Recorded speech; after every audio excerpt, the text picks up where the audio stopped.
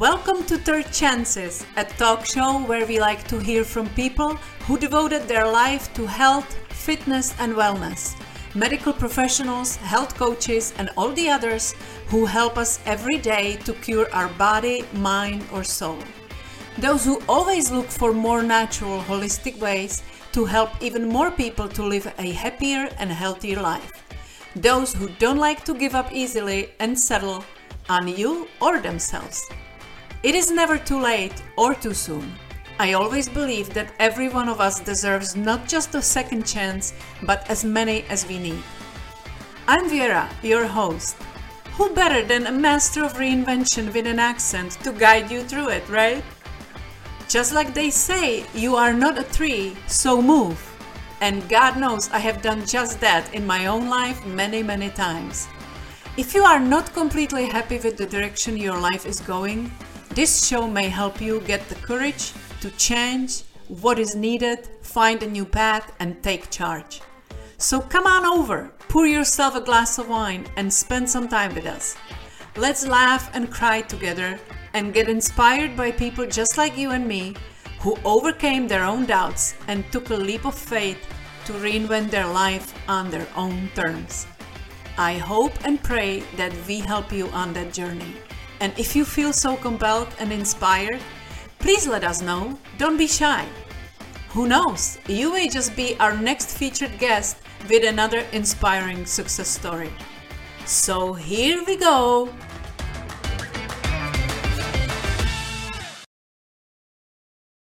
Hello, and welcome to another episode of Third Chances, where I speak with interesting people from around the world that devoted their life to helping others with wellness, health, mind, everything that counts into that improving our life.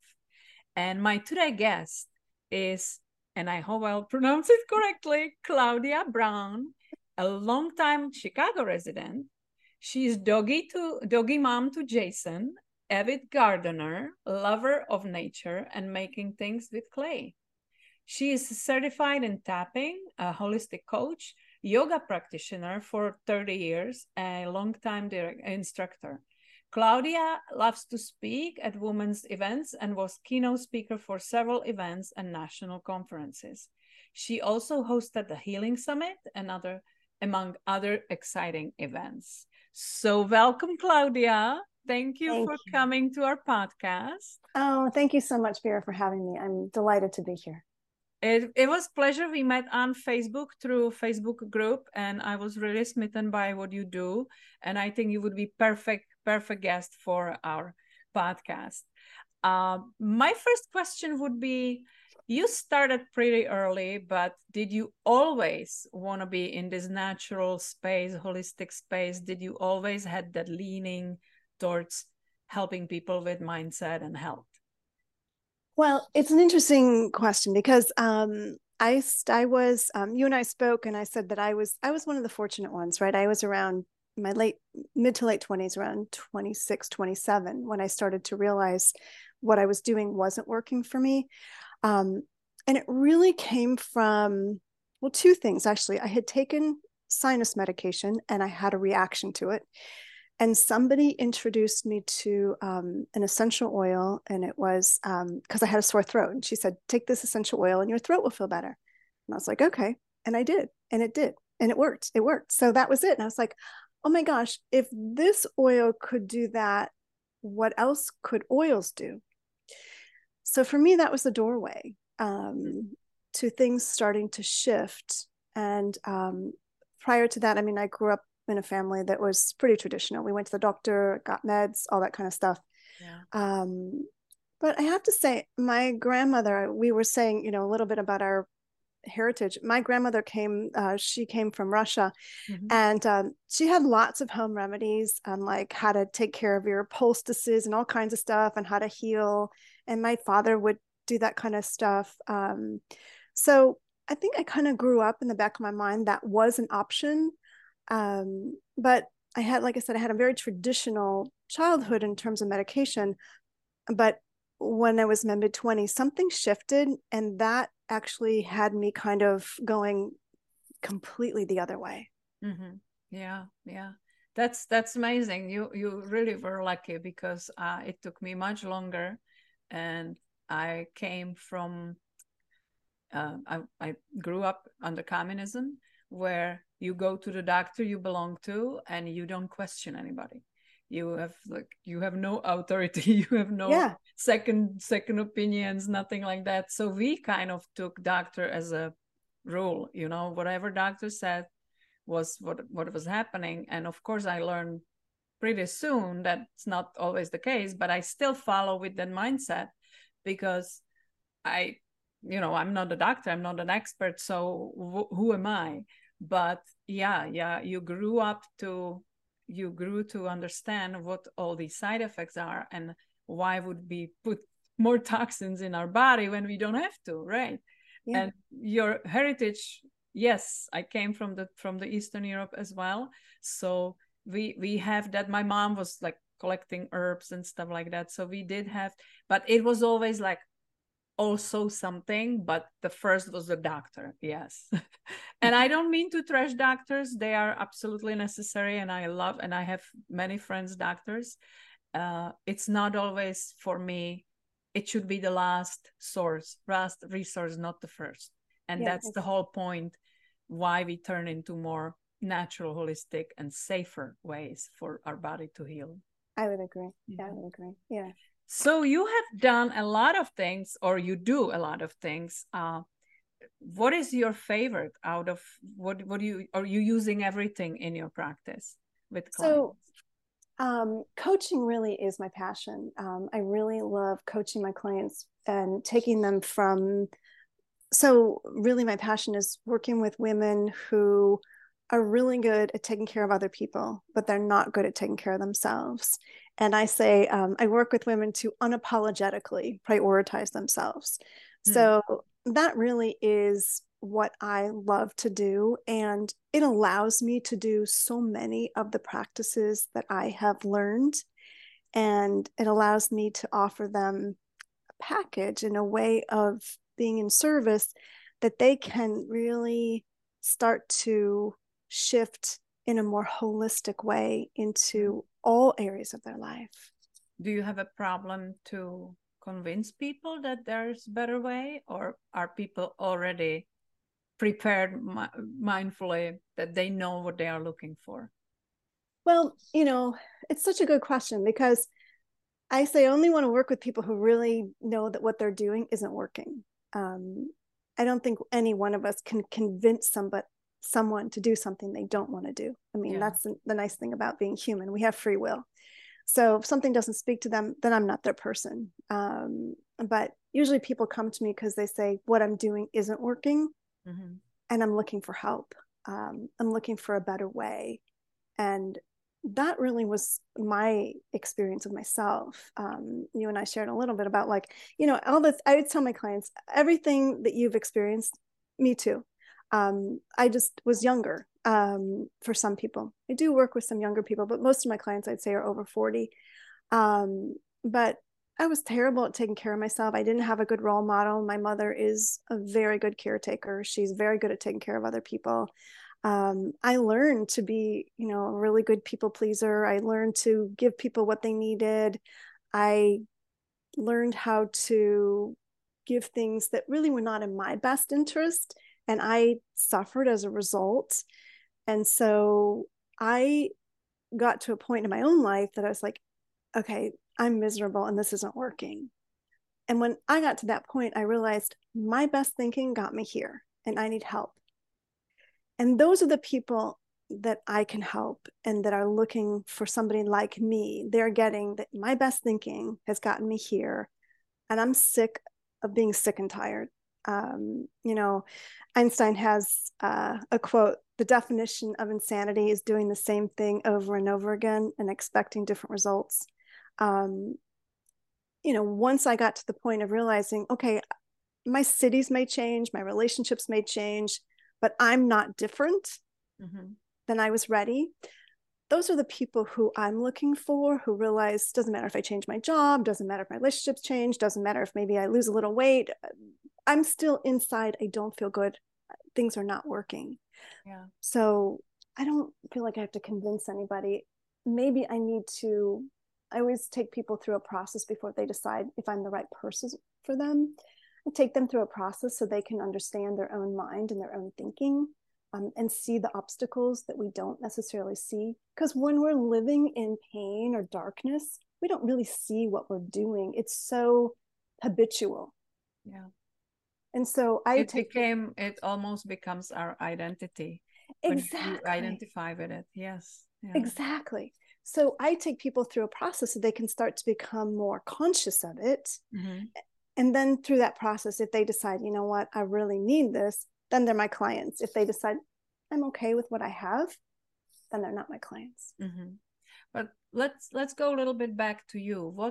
What was the impulse that you started with yoga? You started with tapping. Were you on your way to search for more and more tools that can help you achieve your goal, or was it just interest in this field? It's a good question. I was really so I would say that the changes that I started to make, like I said, I was in my mid-20s, and it was really kind of a light bulb went off. The story I tell frequently is, um, I was it's interesting and a little humbling, I have to say. So I had a boyfriend at the time, and he had a therapist. I did not, and I went to his therapist, and I was telling him my problem is that I don't know how to make my parents happy and my boyfriend happy at the same time. Mm-hmm. And the look in his eyes made me realize there is something strange about this problem that I'm presenting. It made me realize that this may not be normal, and that his look made me realize I need to do a little bit of soul searching into me. Why am I so interested in pleasing everybody else, mm-hmm. and then not pleasing myself? And what is wrong with that picture? Because many people live their entire life like that, and they don't find it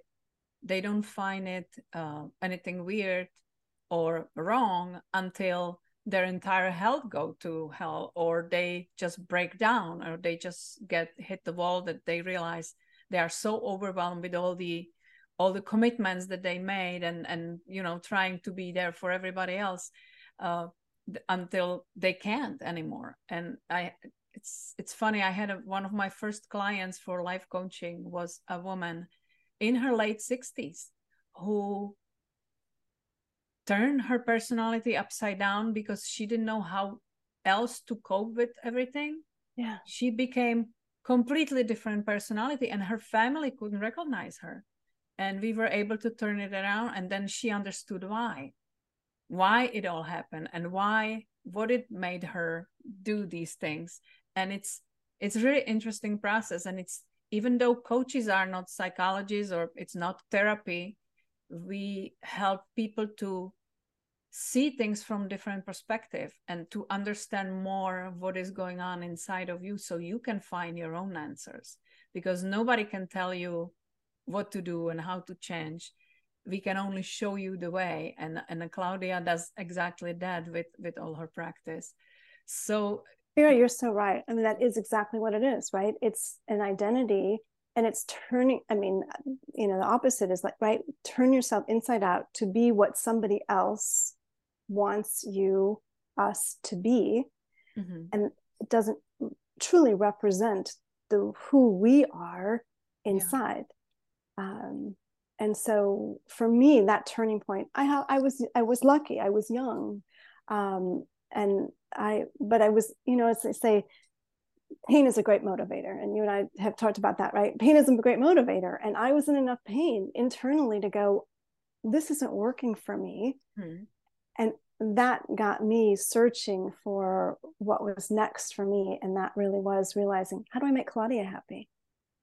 And from that question and from that realization, a lot of things changed. Did you start as a young person with a completely different career in mind? Oh yeah, well, this is very telling. My father told me when I went to school, you can't be a social worker and you can't be a teacher. Like, you can't do any of those things. Why not? It didn't fit into his paradigm. Oh. And as somebody who is a people pleaser and was kind of like, oh, okay, like I didn't question that stuff. I was like, okay, And so I was a business person. I was in the business world. I was in sales. I was doing, I was doing something completely different. And so when I started to realize the person who set this life up made some mistakes, I went about restructuring things. And so that set me on a path to finding out, okay, what does Claudia really want to do?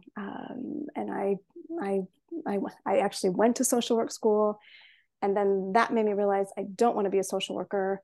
I don't want that path. But it sent me into, but I want to help people. I want to make a difference. Mm-hmm. And for me, I started, the next step for me was I fell in love with shiatsu, which is for those of you who may not know, it's an Asian body work, and it's based on the same principles as acupuncture. And it's a combination of acupressure, stretching, and it's body, mind, spirit work. And that really started tapping me into that field of, we hold emotions in our body, and those emotions create physical conditions that reflect our inner dis-ease. And that's where I was really about coming to, this intuitively makes sense to me. And things started happening from there, being really intuitively led as to what was next. I felt like then I fell in love with yoga. It was a natural fit for me. I liked to do it physically. It was really fun. And then I saw that as a way of really connecting people. And that was the thing that on my journey I realized so much, was how disconnected so many people were. And that's why I was kind of like, social work wasn't for me, because I knew I was about integration. When I was going to school, that holistic idea didn't really exist. So I was really about putting those pieces together. And body work was that, because it was body, mind, spirit. Yoga was that. It was about bringing us back into our body, because I had lived in my head. I didn't know what I felt. And then I started practicing other energetic and spiritual practices. And then when I found coaching, I realized it allowed me to do what I had wanted to do originally in social work. Use it. Yes. Use it, all of it. Yes. And I had all these tools, and I was like, this is exactly what I want to do. Yeah. That's, it's funny when you mentioned that your father didn't want you to go to certain fields, and then you did. Isn't it how much more powerful it is when you go for it and realize it on your own, as opposed to somebody telling you? It's so true. Yeah. And it was different because my father came from a business world, and he was of the mind, you have to make money, and you have to really be, his paradigm was that. Social work and teachers do not fall into that paradigm. And being of service is not in that paradigm. And so it was such a great opportunity, because I left it for a different reason. But being of service is still extremely important to me. And I had to find my own paradigm. But it's funny you mentioned you were in sales, because that was most of my professional career. I ran companies, I was in sales, but I was successful because I was using my principles of being in service instead of asking for sales, which was upside down, because everybody else was like, the mindset was like, okay, I need to get this guy to get me this. I need to, I have to make my numbers and blah, blah, blah. And I was the opposite. I would come and look for that person, what he needs, what can be really most effective for him. I started with questions, and then they told me what is the best in my portfolio that I can offer. So you can apply this in business very successfully without ever feeling sleazy or, yucky about sales like many women do. And it's actually funny, because I was in the men's world predominantly, where my buyers were men and all my colleagues were men. And there were maybe a handful of women at that time in that space. It was a wine wholesale, so you deal with restaurants, the shops and everything, and you can take two approaches. Some of the younger females, unfortunately, decided to use their femininity to kind of influence their success, which was not my path. And I took the harder path to earn respect from my buyers.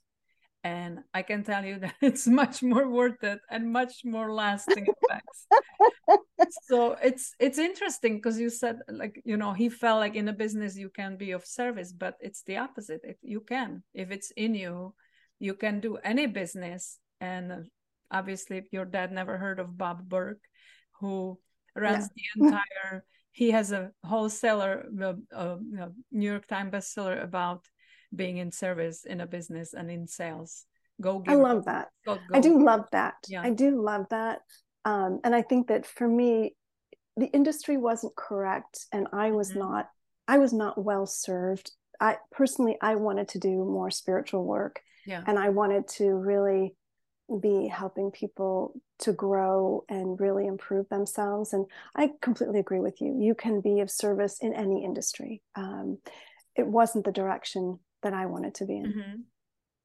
So when you discovered coaching, what happens in your life? How did you package it all together? So, it's interesting because when I first started coaching, I really fell into it was an interesting experience because the first thing I started was in really more health oriented, specifically around like physical conditions, really helping people change their body. And it was more around weight and weight management and body, things like that. And I found that for me, that the greater impact was to be made by assisting people to habit change, but also bring the spiritual aspect into it. Yeah. Because that was really where the power was, to kind of like what you talked about, like developing the relationship. It's about deepening the relationship with oneself, having disordered eating, or, I mean, I consider, when we're overeating, it's a disorder with our eating. Yeah. And it is really about the relationship with ourselves. And it starts and ends with the personal development, for sure. I have seen people that were trying to get themselves better, but because it wasn't connected with their emotions and with what was going on in their mind, they were not able to move, because you can have only so much willpower. If you don't know why you're doing these things, if you don't know what causes you to do these things, then you can never really help yourself. And that's why the coach comes in to show them what is possible. It's been very rewarding work for me as well. It's, even though I'm not in your field, but so what is the most important about your work that you love? Really, the most important is having people make changes that they haven't been able to make on their own. It's so rewarding, and I'm sure that you probably see this as well, when somebody has been trying for a long time to change and they haven't been able to, or they would start. The frequent pattern I see with people is the stop and start. They'll start to make changes and then they quit. Usually some kind of life situation happens, something negative, frequent. Well, it doesn't have to be. Someone gets married. It can be anything, really. A life situation happens. And all their commitments to themselves, to taking care of themselves, to prioritizing themselves, go out the window. I think also that they look at it as a journey that has start and end. They don't look at it like a lifestyle change that would benefit them for the rest of their lives. So they look at it as a temporary solution. And sometimes when they don't see results fast enough, they just quit. Indeed. Yeah. And sometimes they see results and they think, okay, I'm done. Right. And go right back. Yeah. As you said, it is a journey. And I think that's the difference, is that it is a journey. And it has twists and turns. And I mean, I know for myself, I've been on this journey for a long time, and I've made lots of changes. And I continue to make changes as I deepen my connection with myself and my spirit self. Yeah. And to me, that's also the gift of this, is that we don't get there, but it's so much about, for me, there's the layers of letting go of that which doesn't work, so we can fully be more and more available to that which does work. Yeah. When you think of younger self, if you can compare what you were then and what this whole spiritual journey gave you now, what is the biggest difference that you can think of? When you were like just young, go-getter, just going through life, doing what somebody else expected of you. Yeah. Well, it's such an interesting question, and I love it. I think the biggest thing is that I was just so disconnected. I really didn't have a good sense of possibilities. And what this journey has given me is such a deep connection to something bigger and possibilities, and the larger global community that I had no idea about. My world was a lot smaller, and she couldn't have seen herself in a larger playing field, a larger arena. So that's big what you just said, because that's exactly how people look at this. They look at it from their small circle of experience, memories, and also people they are surrounded with. And it's so hard to step out of that circle and see yourself in different light, because you are used to yourself. You put a label on it. You identify with it. So it's uncomfortable. But like that old good saying says, that you are the average of 5 people that you're surrounding yourself with. Right. It's once you move out of that circle that holds you back, if you feel like you are interested in this journey and you want something better for yourself, the whole new universe opens up, and people will come to your life that you never knew existed. You will learn about new things that you never heard of, and it's fascinating to me, because that's when I ask you that question, I was hoping you would say something like a freedom, because it opens the whole new world for people like you and I, who started on that spiritual or personal development journey, as opposed to just going through life and react to things, and so true. then burning, like when something is then putting out the fires as they come out, instead of being proactive and being in charge of your own wellness and being and health. It's so true. And what you said, and what I heard you saying, instead of burning out, right? Instead of the wick burning out, because that's not sustainable. It's not a sustainable way of life. It's not a way of life that leads to joy or happiness. And I concur completely. This life has given me the kind of freedom that I never knew existed.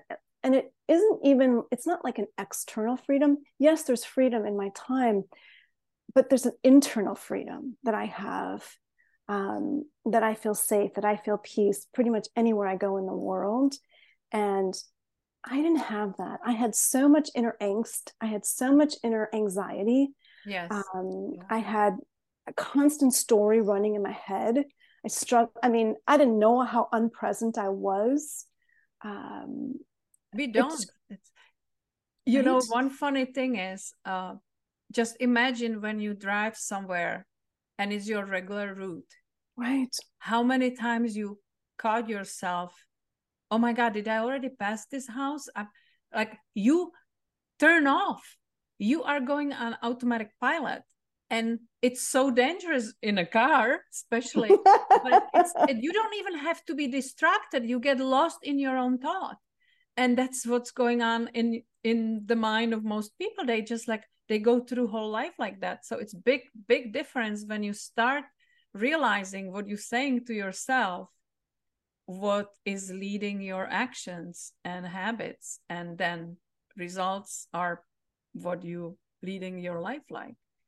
Yeah. It's so true. It's so true. And I think that's really the power of making a commitment to oneself, is that suddenly they realize what was hidden to them before. And suddenly they have an ability to experience life in a very different way because they're actually experiencing it. Yes. What a big difference, right? Yeah. Someone, I don't know if it was Bob Proctor, I think. He was saying that we have how many thousands of thoughts in our head for an hour, but we hardly think. We just replay what we already know. We replay the memories. We are stressing about things that we done and how we could have done it better. Or the opposite, we are stressing about things that may likely never happen. And Right? that's, my husband was expert on that. He was the creator of the worst scenario, and he was so brilliant in it that he would make me sick worry for no reason whatsoever. So I stopped that. But we are, I don't know why we are so good at this. Well, I mean, part of it is, I mean, there's obviously many reasons, but part of it is it's the familiar. And it also, Yes. we like to be in control. And if you keep playing the same story, you know what to expect. And you cement it in your mind. So that will always come up. If you try to change anything, it will be like, not so fast. You remember that time, it's all memories replay. And the more we replay our stressful events or something that we view as failure, the more we cement it in our mind. So the harder it is to overcome it. And the more we experience it. There's a course that I used to be a part of, and it would say belief creates experience. So the more you believe something, the more you will draw experiences to you to make you realize, oh, that's the truth. See, all those things always happen to me, not realizing we are such powerful creators. Yeah. And the more you use your creative energy to keep repeating the same drama that you say you don't want to happen, yeah, the more that drama, focusing on it. Yep. Exactly. Yeah. And that is, so you mentioned earlier, EFT is a tool that I use with my clients. EFT stands for Emotional Freedom Technique. Some people know it as tapping. I guess actually I said it as tapping, but I think you read it. I think I said it to you that it's tapping, but it also it means EFT, Emotional Freedom Technique. And one of the things I love about this tool is because it's something that I see. I mean, we've all been programmed into this world, and we all have a certain amount of program that continues to run. Yeah. And one of the things about EFT that I find with my clients is that as they're locked in a story, sometimes they're not able to step out of the story. And so what tapping does, it helps to change our neurological programming.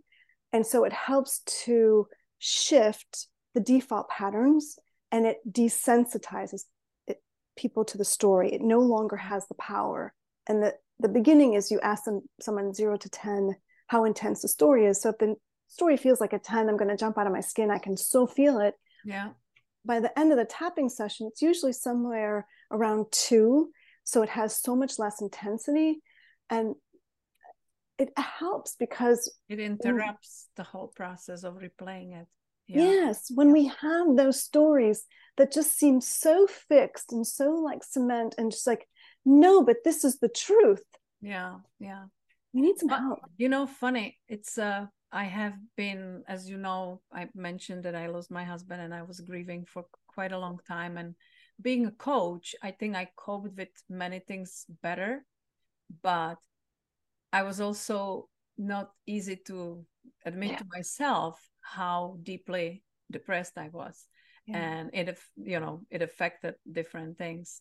But it's the coaches, it's other coaches, and it's my coach and friends that I have, that I worked with and that I'm in touch with, that would be doing exactly this for me. Because even me as a coach who knows about being aware of your thoughts and everything, and I had a dinner with a friend of mine, and that's not even that long ago, a few months ago, and I kept saying something and he didn't say anything. He was like, what? and just stop me there. It's like, okay, I know. It's just, it's human, you know. It's like, I would like to encourage everybody, don't ever think it's a wrong thing and you are broken or whatever. We all do it. Yeah. No matter how good we are at the, you know, at the personal development and all that stuff. And we are trained coaches, but still you do it because it's natural thing but there are tools and fantastic things that helps naturally to do it less and less and less. And if placebo is the ultimate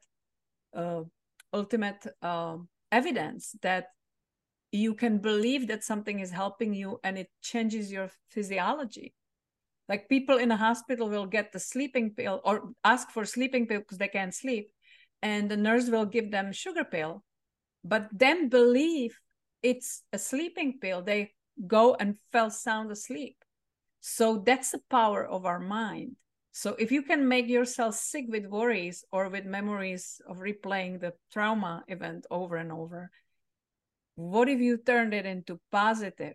What if you turn it into what you want to happen? Why is it so hard for people to switch and concentrate on what they really want in their life, not what they no longer want in their life? It's so true. And it's such a powerful conversation, because I think that so many times we don't realize, just like your friend, just like, what, like you, when it's your own thinking, yeah, it's really easy to get caught up into it, which is why we coach, which is why there are tools. There and is it's your own true. It's not that it's lie, it's your own true, but you just in a different space in your mind. Yeah, and it's I mean, I I usually see it as the lie I tell myself is that story, and then believing the lie, so it becomes true. But there's a Japanese scientist. Maybe you know the story about the I think it's his name was, I'm gonna butcher it. It's Enzo or Endo, something with an E, and he did this study on water. You know what study I'm talking about? Not sure. No. So there's a study that he did on water, and it's exactly what you said. It's the power of, so he had this water and he said all these loving things to it. You're beautiful. I love you. You're so kind. You're so fantastic. And all these wonderful, inspiring sayings to the water. And he did, put it under the microscope, and he found that the crystals changed in the water and they become absolutely beautiful. And then he did the opposite. He yelled at it. He called it ugly. He called it stupid. He's like, you're such an idiot. What is wrong with you? And so he went down the litany of negative things. And the crystals completely broke apart and they became this really ugly pattern. And so we are, 70-75% water. And water is an amazing conductor. So it's exactly what you said. It's like, when we start turning our wording around or our beliefs around, we have an incredible ability to change our own structure. I've seen it with, people when they start, I'm sure you've seen it too, when you start to work with someone, they look one way, and then months later, there's more life in them. They're more awake. They look beautiful. They've got 10 years taken off their life. All that stuff is so heavy on us when we're feeling bad, right? And you don't know what is wrong. You living your life the best you can, and you going through life trying, like you said, pleasing everybody, especially us women. We have that, I don't know why, but we have that feel that we must be there for everybody else. But another friend of mine keeps saying, you cannot pour from empty cup. So that's unless you take care of your first, it's not going to be possible to be there for everybody else in the future, because then, God forbid, you get sick, because this state of mind of constant stress and rushing, it's not making you any healthier, for sure. No. And it really burns us out when we're living on adrenaline. Yeah. And, usually that adrenaline needs to be propped up with caffeine, with sugar, with some kind of external stimulant to keep it going. Good point. Yeah. Drinking too much, all those things, it fries us. Yeah. So it's the greatest gift, I believe, that we give to ourselves is to begin to decide we're worth it. Yes. And we're so programmed. I mean, from my what I see is that we've been trained into, I mean, over centuries, right? We were the caretaker. That was our role as women in raising children, and that, taking care of. We've just, I think we've just put it on steroids, and it's just out of balance. And bringing it back into balance and deciding that exactly what you said, if we don't take care of ourselves, I always say it's the most selfish thing to do to not take care of yourself, because if you don't take care of yourself, eventually somebody else has to. And so I feel like it's the greatest gift we give to ourselves and those we love, to start to prioritize ourselves, because then we have way more to give and we're way more fun to be around, because a stressed out, anxious person is not that fun to be around. For sure. For sure. Yeah. Yeah. Can I ask you, when you work with people, and I'm sure not two people are the same, but is there something that you keep running into repeatedly that your clients have the most problem with to shift in themselves? Like one of the hardest thing for them to overcome? I would say probably the hardest thing to overcome is really this loving themselves just the way they are. That's the hardest thing. Isn't it interesting? Mm-hmm. Yeah. I have once did this little exercise with one of my clients who was really, really saying to herself the most awful things on a regular basis. And like you mentioned, that experience with water, I have heard something similar done with the plant, with the live plant, mm-hmm. and it worked the same way. And she couldn't get over it. She couldn't change it. She kept slipping back to the pattern.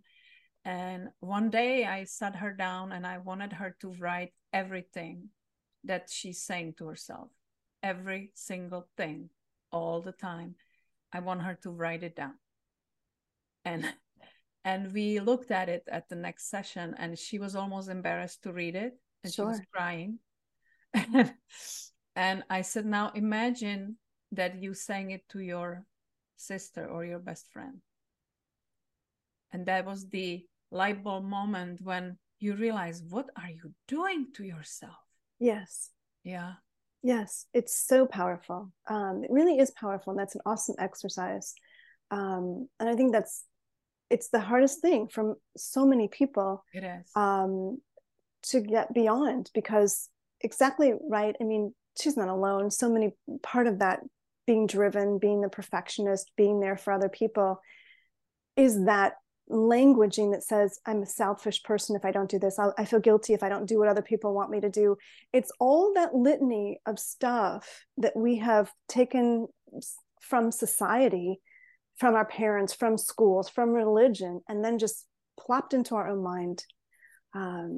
So I think that it's universal, right? I mean, Louise Hay was all about, she's a beautiful mirror exercise where you really just look, and this is an exercise I have my clients do as well.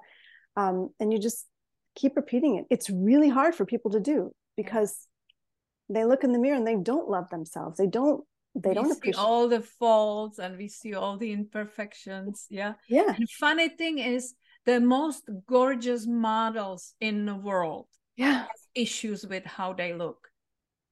Nobody is perfect. Nobody is perfect. And that's not the reason why we are here. No. You know, when you just start realizing that you are the absolutely unique one person in the world, with unique DNA, with unique fingerprint, with absolutely unique collection of circumstances, experiences, talents, skills. There's nobody else like you in the world. That's what fascinates me about human race. And yet we make it so hard for ourselves. Vera, you're so right. It's so true, right? I mean, little babies, little kids don't have this. They don't have this, right? They love themselves. They love their belly. They love their skin. They think they're so cute. I mean, like everything they do, like, isn't that funny? Like they want everyone, like, why aren't you watching me? They don't worry if they fell 500 times before they learned how to walk. Right. Yeah, they don't feel, they're not embarrassed. Don't feel stupid. I have a dog and we walk through the park and I see these little kids, you know, like, and I can just see like they're just so full of life and joy about who they are and what they're about. And you know, it doesn't matter who they are, it doesn't matter what their skin color, it doesn't matter anything. I was in a parking lot and this little boy, he was trying to get another little boy's attention. It was like, hey, look, we're both like about this age, we should play with each other. And it was just that kind of like lack of self-consciousness, as opposed to most of us, you know, if you see somebody who looks like you or think you should connect to, you may not do that, you know. So then we got programmed. That's right. And then there's all this opportunity, and that's why we're here. That's why we do what we do, right? It is, for some of us it takes much longer time to realize that. For some of us, as you were really going after it very young. I was clueless. I was actually one of those people who would roll her eyes over meeting somebody who's like, I'm just trying to find myself, and I'm, oh my God, get real. And so, you know, and then eventually you learn, because, you know, things happen in life, and then I like to say I kept getting that message from different sources, different perspectives, but it was the same message. That's right. And then I eventually was forced to pay attention to it, and then thank God I did. But it's hard, and once you start growing in this space with yourself and with the understanding, you may also realize that you may lose some people around you in the meantime, because they want you back to where you were. They want you to back in a misery loves company. So true. It's a sad thing, but I didn't lose her, but I would say in my heart I lost my best friend. We are long distance now, because I live in America and she doesn't. But we were so connected. We would exchange emails every morning. It was the first thing that I would write her something, and I would translate her that stuff that I liked. And she was, as I thought, so much on the same page, loving all these things and printing it out and putting on a refrigerator. Oh my God, I love this so much. Well, one thing is reading it and liking it. Yeah. And one thing is doing the work and really go deep and realize what I'm doing wrong, which she was not doing. And eventually we got to a point where she told me, and this was just unbelievable, because when you are surrounding yourself with people that think the same way, you don't even realize how weird it sounds to somebody else. And she basically told me, I wish you came back from the sky and get back on your feet. You changed. And I was telling her, well, that's what I'm working on all these years, to change.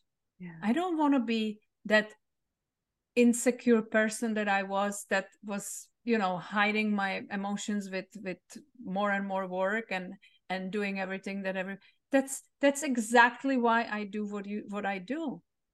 And we lost it between ourselves, because I realized, wow, this is all these years I'm thinking she's growing with me, and not at all. So interesting. And that's such a good, I love that example, because in 12-step programs, they say there's a difference between in the program and on the program. Yes. When you're in the program, you're working the 12 steps and your life is changing. When you're on the program, you read the steps. You have an idea about what it's like, but you have no idea what it's like to actually change your life, to give up the alcohol, to really make commitments, to clean house, to make amends to people, to connect to your spiritual connection, to really make that commitment. To do the work. Exactly. You can read it. We all can read about it. Yeah. And intellectually, we start reasoning with it and feeling like, oh, I have heard this before and da, da, da, da, da. But unless you do the actual work, it's not going to affect anything. So true. Yeah. It's so true. It's yeah, I mean, I love that. I love that you said that. And I very much have much gratitude for the people in my life who have made commitments, as have I. And I would agree. There's a motivational speaker that I've heard talk about how a rocket ship, when it goes off, it has to drop the bottom half to take off Yes. because it's too heavy and it can't go to where it's going. And I would say that was true for me when I began my journey. And I remember thinking, oh my gosh, but what about these people? And I thought, I don't really have honest relationships with them anyways. Can't be who I am. Yeah. So there were people who I too had to say goodbye to. And, but that was okay. I think it's meant to be, because some people enter your life for forever. That's and right. stay with you forever. And some people are meant to enter your life in certain period, and it's nothing wrong with that. And they are as great for that period of time as it could be. And then they no longer fit there. And it's fine. It's not like I drop them and forget about them. I'm still in touch with her, but not as intense as before, because I don't want that energy in my life now. I have enough issues to deal with. it's and funny thing is, because one of the things that, if I can go back to that, I actually wrote her how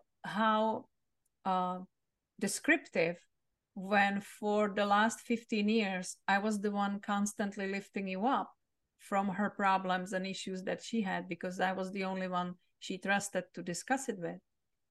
And now you are the one pulling me down. And it's just that was the major outcome from it for me. I was like, wow. For you. Yeah. Yeah. Look at that relationship. I thought I was lifting her up with me. And in an effect, 20 years later, she's pulling me down. Wow. Yeah. That's what happens, right? When we wake up and we realize what I thought something was is not necessarily what it is. Yes. And that's the good news.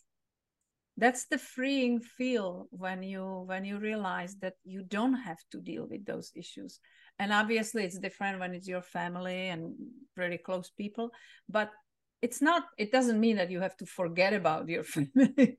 No. But it's protecting your mental health to spend maybe perhaps a little less time with them, or don't even go there, because you know that they are not open to change anything in their life. The closed-mindedness is probably the worst to be around. I would agree. Because when they feel miserable in their own misery, they love to pull you in there, and they just, mock you and whatever. So I try to stay away from it and just surround myself with people that are on the same page, that offers you going forward, not backwards. Yeah. Yeah, and what comes to mind is expectations. For me, it just gives me an opportunity to just manage my expectations. I know there are certain people that it's not that they don't want to meet me, that's not within their ability. They can't meet me, and that's okay. Mm-hmm. It's a different relationship. So I would say that, yeah, as somebody once, I heard someone say recently, and it fits in this situation, is discernment, like really discerning what's right and in this situation and who I want to share with. Because not everybody is the person who's going to support you in the way that you'd like to be. Yeah. Yeah. So one more question about you as a person. Sure. This obviously it's wonderful, uplifting work, but it's also draining, because you take on a lot of emotions and issues from all other people that you have to deal with and you have to process, and it has to get out. So I would like to ask, what is your ideal, fantastic, perfect day for you to recharge your batteries? Well, that's a lovely question, and I just want to just say is that I actually don't feel drained by my clients. One of my clients, actually, she said, "I feel so bad. Like, I tell you all my stuff," and I'm like, "That's what I'm here for." And I don't take it on. It's not my. I try to. My feeling is that they're not my they're not my problems. Yes. So if I couldn't really do this work if I took on everybody's stuff, I would be in pain. So that isn't the role that I see myself in. I don't take people's stuff on, and I don't feel like I would do them a service if I was doing that. So actually, I feel very charged by my work. I love it. I have to say, I walk away from my sessions and just think, oh my God, I'm so lucky to get to do the work I do. Filled with gratitude for people who are willing to be vulnerable with me, because it takes a lot of courage for somebody to say, you know, this relationship isn't working, or I can't take care of myself and I don't know why. Like, I feel like I can't get out of bed at night. The things I could do, I can't do anymore.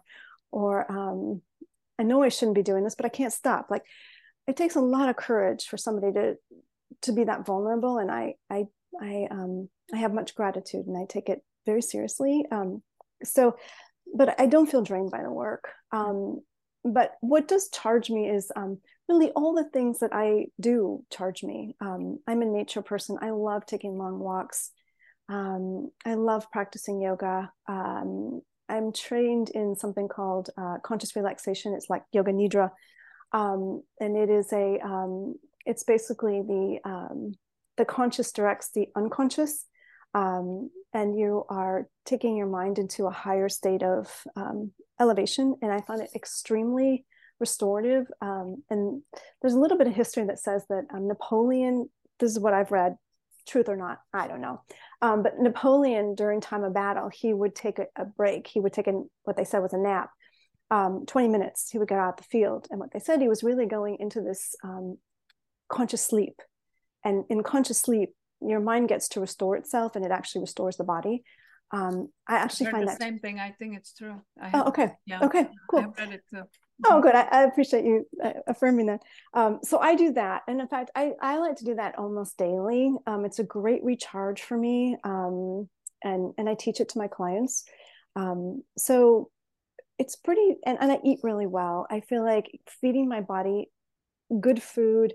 I'm a big farmers market fan. I try to buy organic food as much as I can. I know that what we eat makes a difference, and it gives us energy, and it doesn't drain us. And it is the medicine really for our body. Yeah. It is the medicine, and I'm fortunate because all the vices I had, I have given up a long time ago, and so I live a very clean life. And I'd say that energizes me, is really having good choices in my life and not having to recover from bad habits.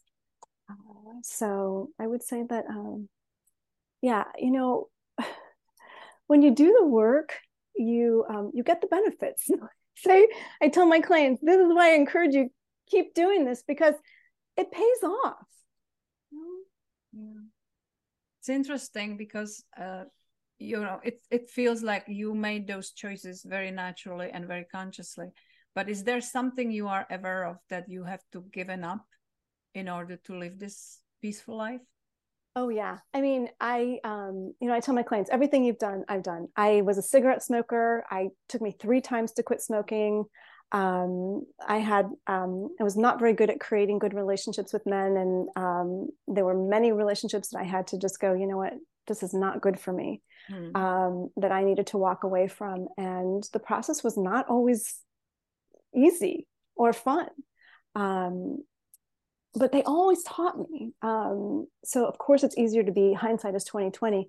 But I don't regret any of them. They were such teachers for me, and they really allowed me to see my willingness to be in the discomfort, and then get to the other side. That's because you see it as a lesson instead of failure. Yeah, I mean, I'm very I have to say, I mean, it's one of the gifts I think of the work is that perspective is everything. And I was one of those people who I kind of drowned my emotions in food, and so I didn't let go of that so easily either. But every time I let go of something, I got to reap the benefits. When I let go of a relationship that wasn't working, I would feel free. Or when I stopped eating sugar, I stopped eating a lot of carbs, I was like, oh my God, I feel so much better. When I quit smoking, it's like, my energy came back. I used to be a heavy coffee drinker, and I was just like, I don't let go of any of those things so easily.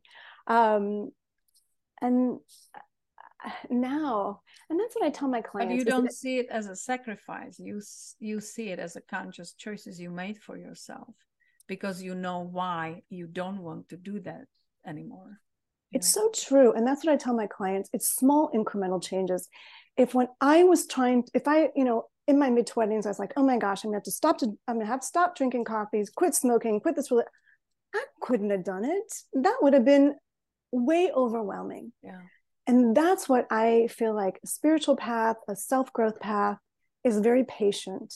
And all we have to do is start. And that's what I work with my clients on, is you make small incremental changes and that will change your life. Yeah. And that's what I did. I did nothing extreme. I really got like, this was the next thing I needed to do. This was the next thing I needed to do. And I was getting nudges like, I need to quit smoking. I need to, alcohol is not my friend. Sugar is not my friend. This guy, he's really not my friend. Yeah. Do you have a relationship now? No, I don't. I don't have a love relationship, but I have very loving relationships in my life, really close friends, and I have a fantastic relationship with my family and my dog. So I feel really blessed and I feel loved beyond measure. So that's the thing. It's like people like us don't feel lonely because we are happy with ourselves. And we can do a lot of things and we are very creative in that space. So you never feel like, oh my God, I'm missing something in my life when you are in that space. Yeah. Yeah, it's very true. I feel much more love than I ever felt in all my searching for it to be somewhere out there. It's definitely, I don't want to forget to mention one of your programs that you would like to talk about that you are currently promoting. So would you like to tell people about it? Oh, Vera, thank you. Yes. So I have a 10-week program for women who I call it my inner circle, and it's for women to reconnect to spirit, to unapologetically say yes to them. So this will be a 10-week group, and we will be helping them move through the layers that get in the way of them being able to say yes to themselves. They will get tools, they will get strategies that they really can start to more consciously be able to prioritize themselves, let go of the guilt, and really be able to do the things that they have been unable to do on their own with support, community, and my coaching as well. Is it going to be available virtually, or do they have to? It will be a virtual group. Yes, it's a virtual group. Yes. And do you look for specific type of people? Yes, it's really for women who are realizing that they are an overgiver and they back burner themselves way more than they wish they did. And they feel themselves at the effects of that. They might feel that their energy is dropping. They might feel that they don't eat very well. They might feel that they say yes to things and they just can't help themselves. Those are the women that I really am looking to, and that they're a woman over 40 and they've really decided that, you know what, if I don't do it, it's not going to change. It's not working anymore for them either. Yeah. Well, that's fantastic. And I hope you will look it up. I'll post all the links, of course, in our show notes for anybody that are, willing to explore some possibilities to work with Claudia, either directly or indirectly through her programs. And I also, I remember that you kind of decided to give a little gift to our audience. Yes, I'd love to gift you. Whoever is listening and feels like they need a little bit of a boost, I've created, it's called Meditations for Stressful Times. And it's a very nice guided experience, and it will help you to be able to shift your mind, shift your thinking, take you more into your body, and give you a little bit of space and a taste of some freedom. That's wonderful. I love it. Thank you so much. Thank you for everybody. I would definitely post all the information in the show notes. So please click on the show notes and there'll be all the contact information to Claudia. If you resonate with her today, you can reach out and see what would it look like to work with her, or maybe, test one of her programs and start somewhere.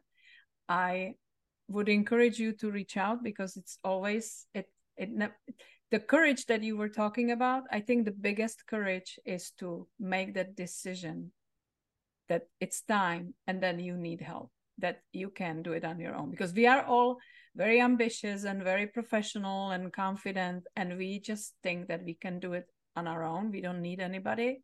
So eventually true. It gets to point when you realize, okay, I have tried long enough and this is not getting any better. So and it's, as you said, as you could feel from our episode, she is amazingly kind, very peaceful, not pushy, not judgmental.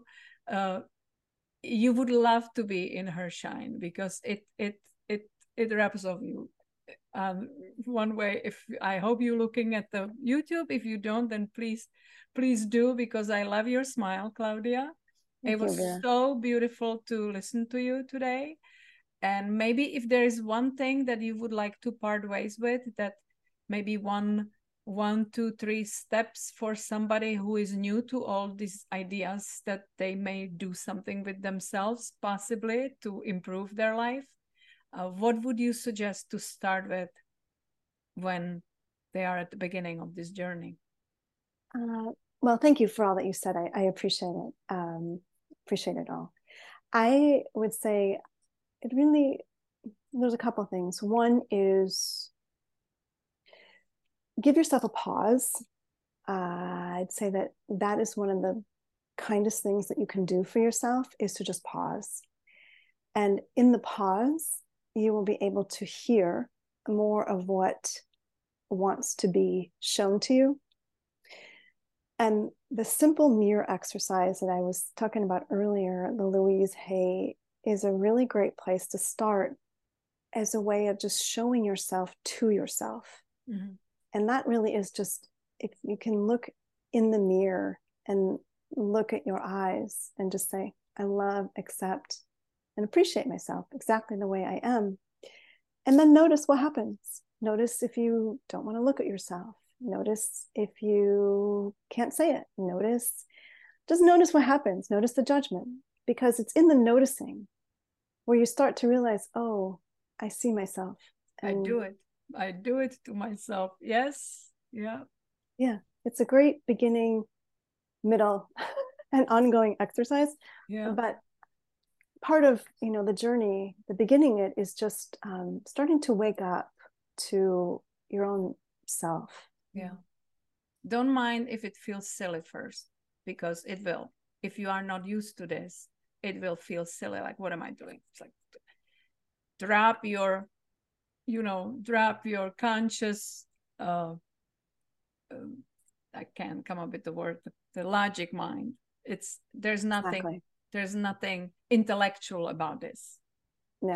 Just start listening to your body and to your heart and to your soul, and start noticing what you're saying to yourself, how you may be hurting your own feelings.